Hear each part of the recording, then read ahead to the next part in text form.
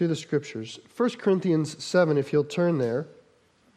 And while you turn there, I'll tell you about what happens to me about every 3 or 4 years. Every 3 or 4 years, I take an elongated trip with the Air National Guard or the U.S. Air Force, depending on my status. And while I don't ever want to leave home for any length of time, and sometimes it's been months, sometimes it's just about a month, but I'm not a traveling sort of leave your home sort of guy. I don't like it, but I will say when I have to do it, I really enjoy it. And here's one of the reasons is right now as a guardsman,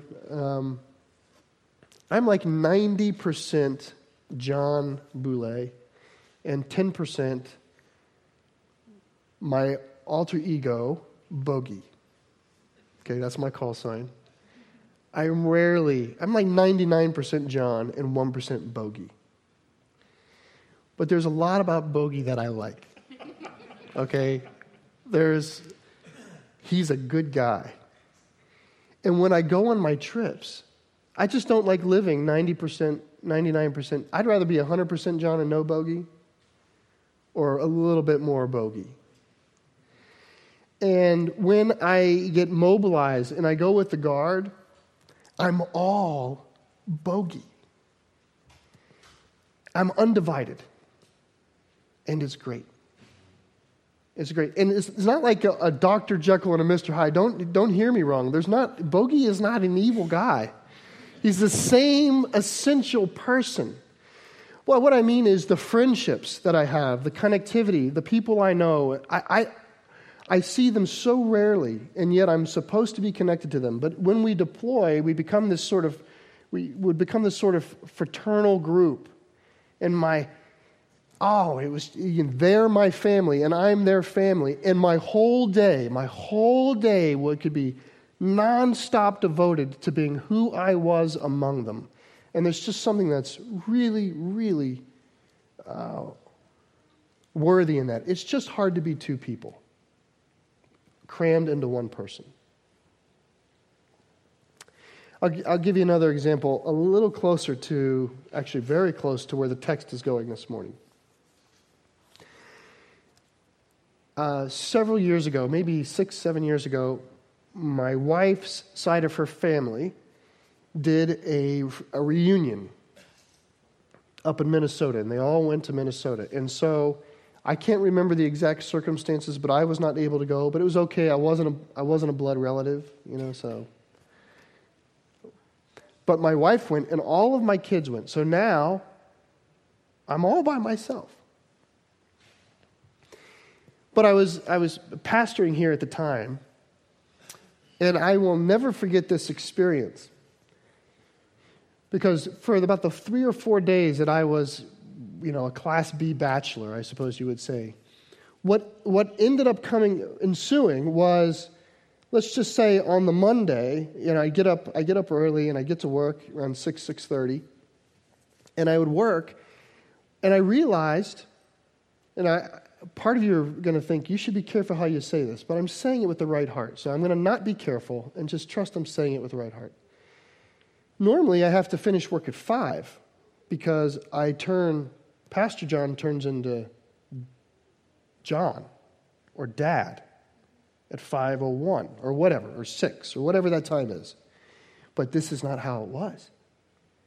I could just be Pastor John like all day long. And I would go to people's houses. It was, I had enough time to prepare for this. So on Monday night, I had a dinner meeting, and I would go to someone's house and sit down with them, and the meeting would go, one went from 7 p.m. to 11 at night. Because I was in their home, and the kids went to bed, and then, now was the chance to ask real questions. And I had nowhere to be. It could have gone to 1 in the morning as far as I was concerned. What else am I going to do? It was about 4 days where I was entirely, singularly devoted to the kingdom. Now, I want my family back. I got my family back. That's great. This is who I am. I'm just pointing out the value of being holy and undivided, one thing, has value. And Paul's going to talk about this today. He's going to talk about God-filled singleness in a way that to the married among us, of which I'm one, it was almost going to demand a little bit more explanation.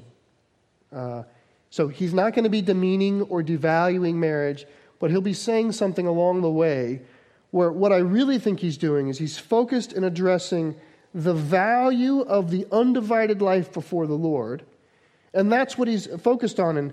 And I'm saying this because it's going to be landing in a church that's largely married, and so we're going to be like, well, wait a second, did I do something wrong? The answer is going to be no, but let's allow Paul to sort of value what he wants to value today, particularly because we rarely value that sort of in our own setting. So we're going to get there. We're going to sort of walk through the rest of the 7th chapter towards this thought. So we're going to be in the 25th verse. This is our 3rd week in the 7th chapter, which for some of you might be 2 weeks too long.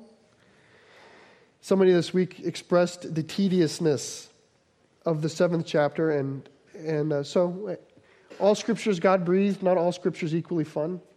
But we're going to continue to walk through it. I want to give it a little bit of place in the larger whole. The 7th chapter, Paul's answering a question. He's answering a question that was written to him from people in the church in Corinth who were sort of infused with this asceticism, this sort of rejection of the world isms. And the big question they have in their mind is, if there's value in being single and celibate, is that value something that should be desired for all? In other words, is that a practical value or is that a holy value? If you put them on the scales of the kingdom, do they weigh differently? Or if you just put them in the scales of the world, do they weigh differently? Is it just happen to be, is it fundamentally better before the Lord? And in fact, it doesn't sound like they're simply asking the question. It sounds like the question has answered itself in the fellowship in a way that says, yes, those who are actually mature in Jesus have rejected human sexuality and have rejected their marriages. You get the impression that in the church in Corinth, there's people who are actually exiting their marriage under the pretense of being holy. And so Paul's writing them saying, you're not thinking about this the right way. And for those of you who've been here for the past 2 weeks, we've been in this for 3 weeks. What I want to say, though, is the sort of legalism that you might hear coming out of chapter 7 of sort of people rejecting their marriage in order to be holy. I just want to remind you, in case you don't know or don't recall the whole compass of Corinth, this is not the way the whole church is. In the 5th chapter, it begins something like this. It is actually reported to me that there's sexual immorality taking place among you that is reprehensible even to the pagans. Particularly, there's a man sleeping with his mother's wife. That's the 5th chapter. The 6th chapter is, why are you suing each other and taking each other to like secular court? So what I want you to appreciate, in the 8th chapter that you're going to be in next week, is going to be talking about just sort of freedom in Christ without any sort of governance, without any boundary lines. Okay? That's what's going to be at work there. And so what I want you to realize is the church in Corinth is a wildly diverse fellowship, where some are relishing in their freedom while others are sort of rejecting the flesh in radical ways. It's a church of new converts. It's a divisive church. It's a religiously diverse church. I don't think it's something that we see very often today, because today in churches, if you don't like the way we do it, you go somewhere else. So our community looks diverse religiously, but our churches don't. Here, there's no other place to go. They're all first-generation Christians. And so they're coming out of the world with sort of like the wild flower faith where they're developing very differently. And I mean, it just seems like an unbelievably difficult church to pastor, particularly by writing letters. But here we go. So, in the 7th chapter where we've been was, should we reject sexuality entirely? Paul says, no, if you're married, you belong to your spouse. Be attentive to your spouse. Then he addresses widows. If you're not married, it'd be great if you have the gift to remain unmarried. You'd be useful to the Lord that way. These are my words, but his inferences. You'd be of great use to the kingdom that way, but if you want to get remarried, fine, get remarried. Then he says to those married in Christ, remain married in Christ. Serve inside your marriage. Then he says to those who are married, though not married to a Christian, he says, remain in those marriages. Don't even try to get out of those marriages. Remain as you are, is what he's been saying in the 7th chapter. Remain as you are. Your status does not affect your position before the Lord. So changing it doesn't matter. Today, he's dealing with this category of those who are single and yet betrothed to be married. So they're not yet married, but they're on the way to being married. Okay? And here's what he says, verse 25. I'm just going to read 25 real quick. Now concerning the betrothed, I have no command from the Lord, but I give my judgment as one who by the Lord's mercy is trustworthy. So some of you might have the word virgin instead of betrothed. I think the word betrothed gets closer to the meaning. These are those who are not yet married, but there's some intention for them. You might say it this way. In their thinking, they're thinking, well, if we're not married, should we not get married? And what he's going to say, and we should note right up front, is he's saying, I'm not giving you a command. I've got no command to give you. I'm going to give you my advice. In other words, God has not levied a truth statement about this. But if you're asking me, I, Paul, am going to tell you what I, Paul, think. Okay? It's opinion. When we would instruct in flying, we had two very clear categories of instruction. One was procedure and one was technique. And you were very clear. You had to be clear with the student. What's procedure and what's technique? If I'm going to teach him how to do a loop, I'm going to tell him the procedure, because it's on the procedure that he's going to get graded. It's the procedure that has the metrics of right airspeed, right heading, all of those things, the correct G when he's pulling through the loop. All of those things are procedurally laid out, and I instruct a procedure. However, like how to actually do it, I'll say to the student, now, look, here's how it works for me. What I do is I go out and I find this point way off in the distance, and I put my feet on it, and then I pull. And I do this sort of thing, and it's just sort of how I make it work. He didn't have to do that, and I can't bust him if he doesn't do that. That's what Paul's saying. He says there's no spiritual procedure here. But you're asking me, and I'm going to tell you. Okay. Let's look at 26. Actually, I'll read 26 all the way through 28. I think that in view of the present distress, it's good for a person to remain as he is. Are you bound to a wife? Do not seek to be free. Are you free from a wife? Do not seek a wife. But if you do marry, you have not sinned. And if a betrothed woman marries, she has not sinned. Yet those who marry will have worldly troubles, and I would spare you that. Okay. He begins with this phrase, because of the present distress. That's what he says in 26. And he ends with this thought of, in view of the worldly troubles, I would spare you.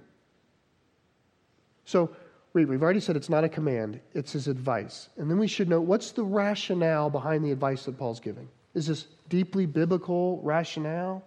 Is it highly moral rationale? Is it deeply theological rationale? No. It's in view of the present distress.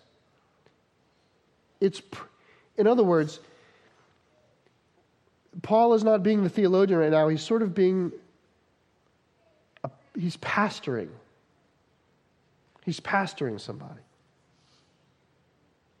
He says, the reason for what he's about to say or what he just said, the reason for what he just said is in light of what's going on around us. So we'll deal in a second with what is in fact going on around them. And I'm going to tell you, I don't know exactly, but we can say a little bit about it. But here's his teaching. He says, I'm not exactly sure how to give this to you, by the way. The church is all up. There's not a lot of consensus on it. And I like to think one way, but then I get to the end and I think another. So I'll sort of share both ways. But it begins by saying, I would encourage you to remain as you are. He says, each person should remain as he is. Now, what does that mean is the question. If someone's betrothed, which is like a contractual engagement. Okay, betrothal is like engagement with a contract. It's more than engagement. It's less than marriage. So it has the contract that a marriage has, but it's not consummated. It's not yet. So they're not yet married, but they're on the way to being married. Okay? When Paul says, I think you should remain as you are, is he saying, if you're betrothed, stay on that course. Like, you're on the way to getting married, stay on the way to getting married. Do you see that? That's like hold your vector. Or is he saying, you should remain as you are, meaning if you're betrothed, you're not married, so stay not married. You see the difference? I wish I could tell you that I've decided what that difference is. Up until 8:15 this morning, I've been asking the Lord which one's right. And I don't know. So what I want to tell you is that he's saying stay on course. If you're getting married, go ahead and get married. If you're not intended to be married, don't get married. The problem with that is you get down to 28 and it says something like this. But if you do marry, you've not sinned, and if a betrothed woman marries, she has not sinned. Yet those who marry will have worldly troubles. It sounds to me like he is trying to demonstrate a principle, like in view of the present distress, we should note that if you get married, you'll have some troubles. So if you're not yet married, maybe there's some value in not being married. That sort of feels like what he's saying. But he's not saying it on theological grounds, which is why he makes it very clear here. If you go ahead and get married, you haven't sinned. You haven't done anything wrong. I just don't think it's the wisest thing in view of the present distress.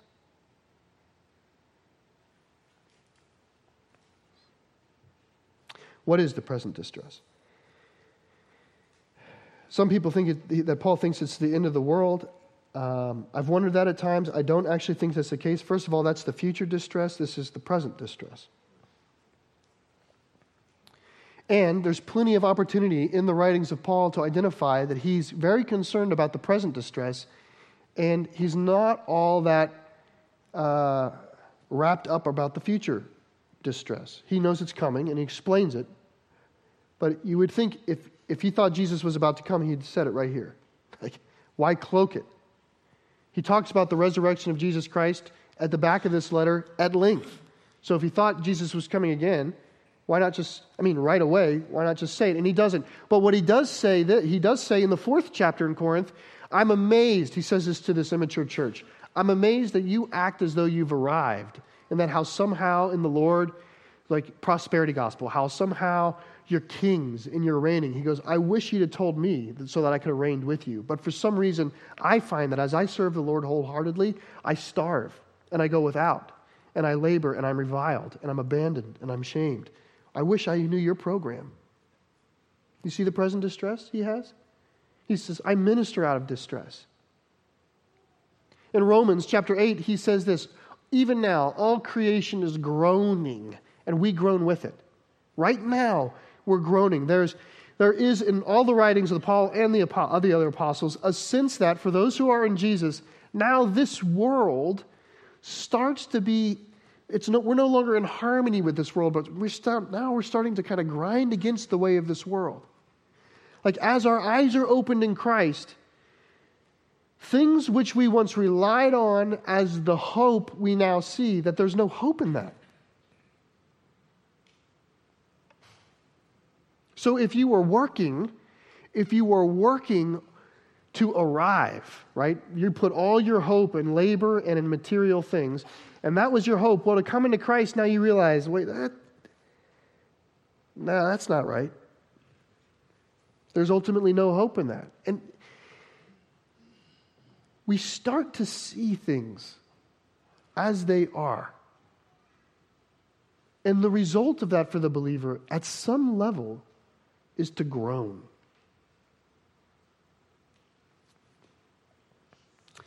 Beyond that, I don't know exactly what the present distress is in Corinth. I don't know what he particularly means. I think I know what he generally means. I do not know what he particularly means. And what I mean to say that is, if there was something acute that he's referring to, this might make even all the more sense. Can you imagine, just imagine that you are a mother or a father of a Jewish family in 1943 in a ghetto in Poland, where you've registered, you have a little number or a patch with a star on you, and you're getting your rations, and there's rules. Every day it's getting worse, and sometimes a train shows up and people get on it and they never come back, and that's the world you're living in, and your son tells you he's fallen in love with another Jewish girl in the ghetto. What do you say? I mean, if my son asked me what I should do, I'd say, listen, it may not be evil to get married, but I would not do it. Not in this environment. Not in this present distress would I ever want you to walk down that path. It's a path of grief. How about we wait? Let us endure. So we do know at this time that there were persecutions falling on churches in localized ways. I don't know. Is that particularly what Paul's saying? I'm not exactly sure, but what I want to note is he's not putting marriage below singleness in an absolute theological way. Okay? He's challenging this notion in a contextual way. Practically, in light of what's going on here now, may not be the best thing to do.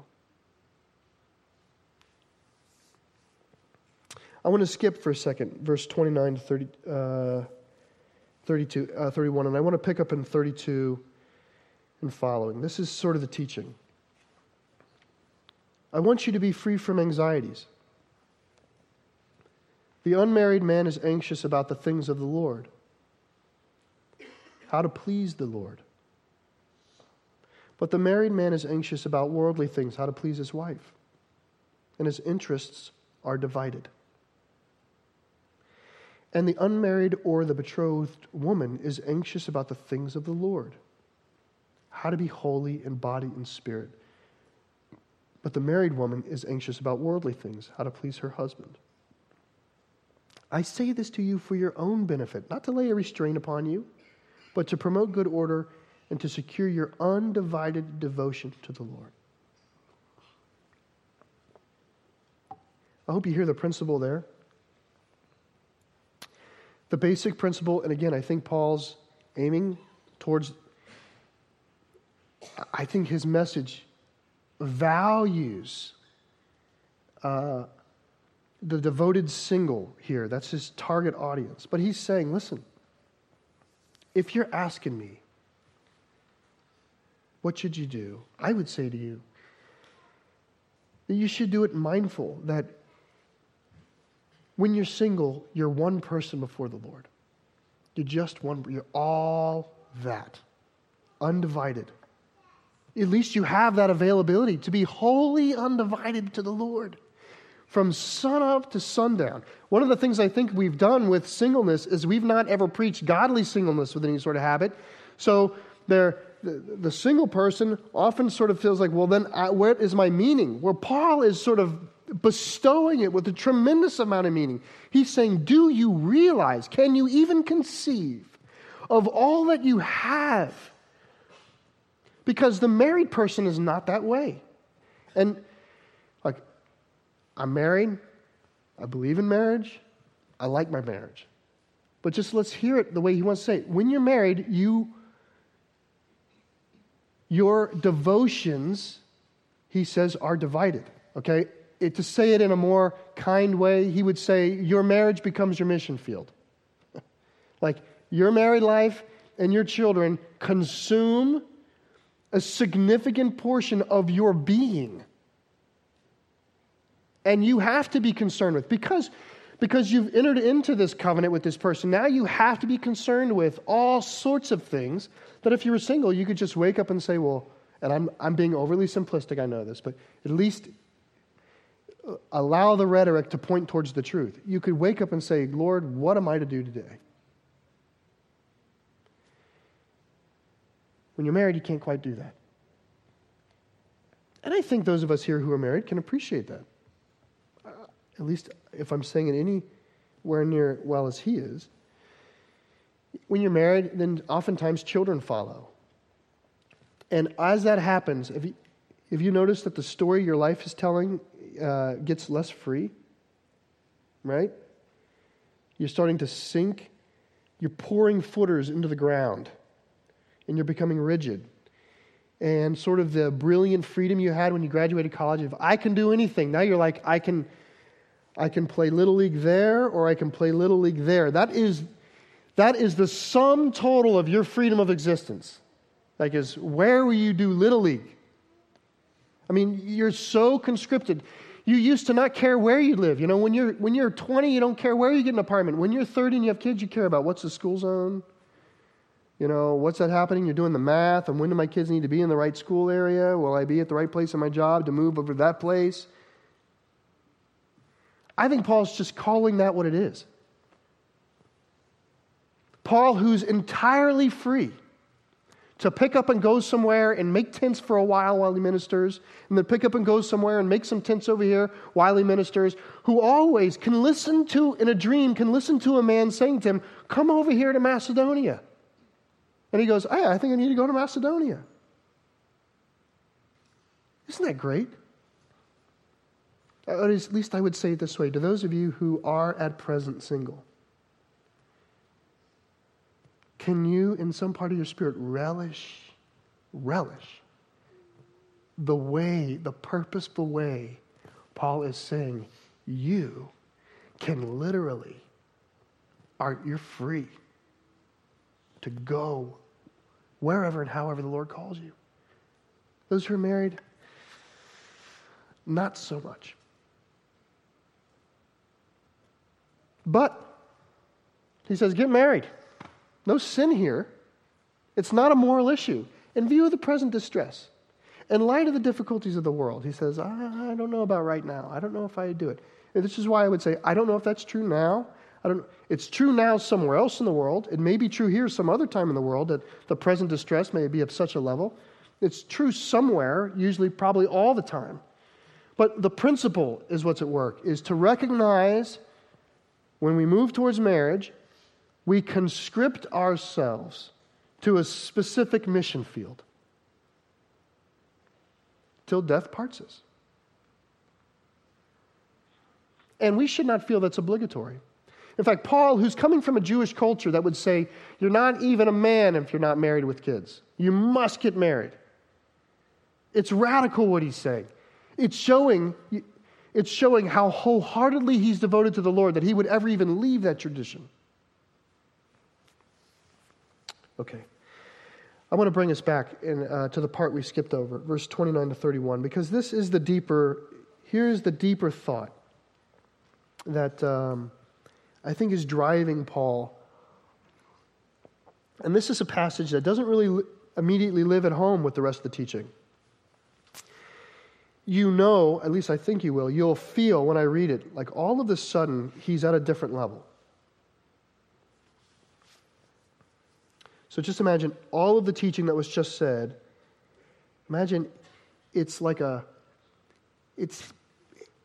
sitting on this idea. This is what I mean, brothers. This is verse 29. The appointed time has grown very short. From now on, let those who have wives live as though they had none,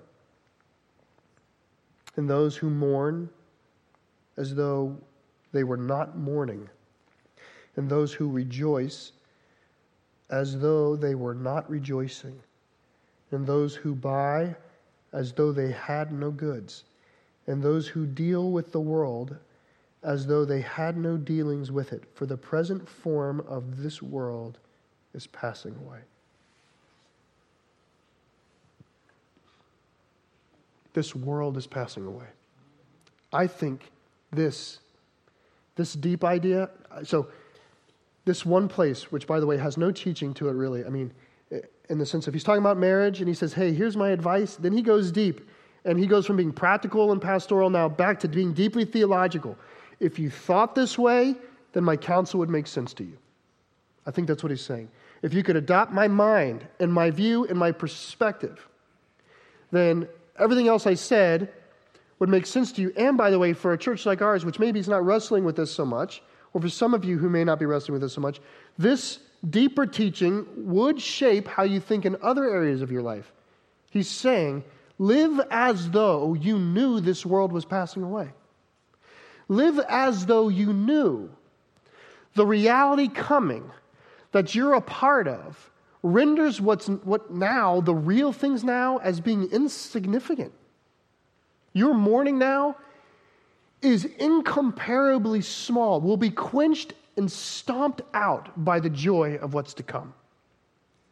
Like, why would you be defined by your grief now? When the reality is that one day there'll be so much joy you will not be able to remember what it was you were sad about. And why would you search for joy right now or bask in rejoicing right now so much as though this is it, when the truth is it doesn't even compare. It does not compare to what's about to happen.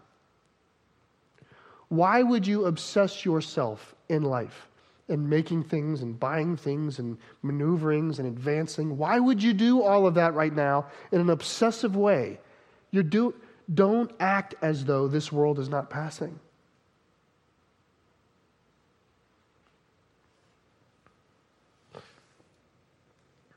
Someone wrote it this way. I thought this was clear enough to quote.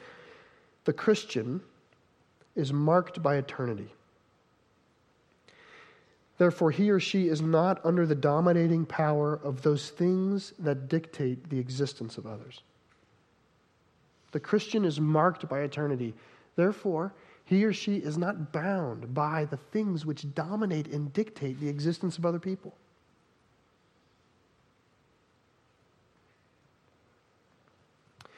Paul's giving us a call not to be absorbed by things.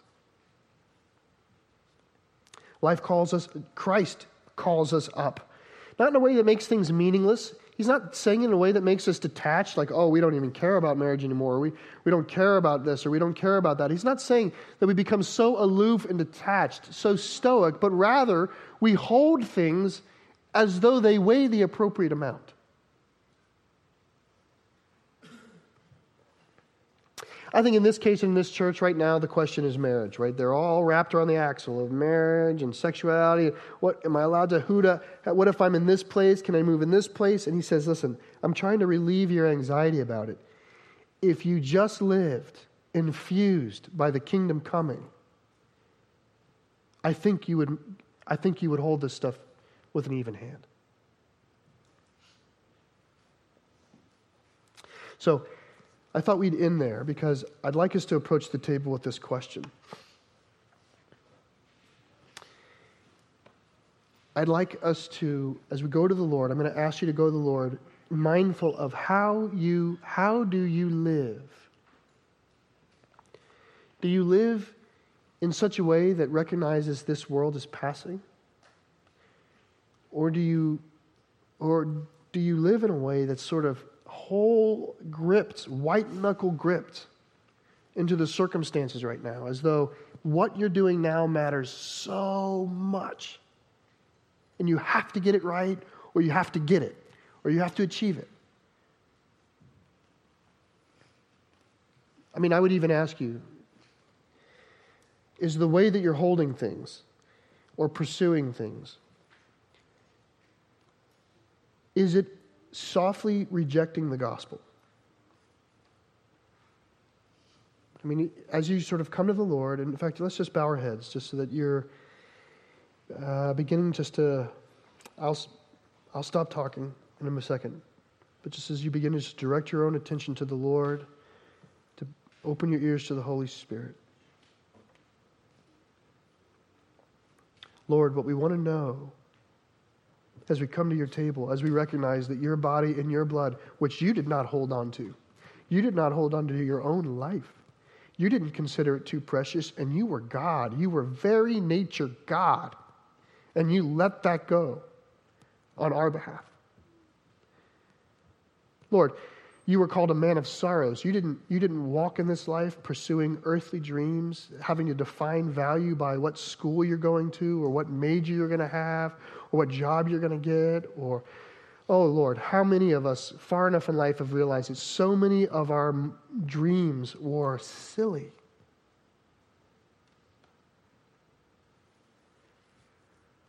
Lord, show us, we pray, what it is we hold too hard onto, Lord, and make us live as though this world was passing away.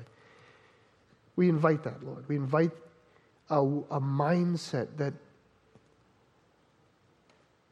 is driven by the kingdom coming. We pray this in Jesus' name.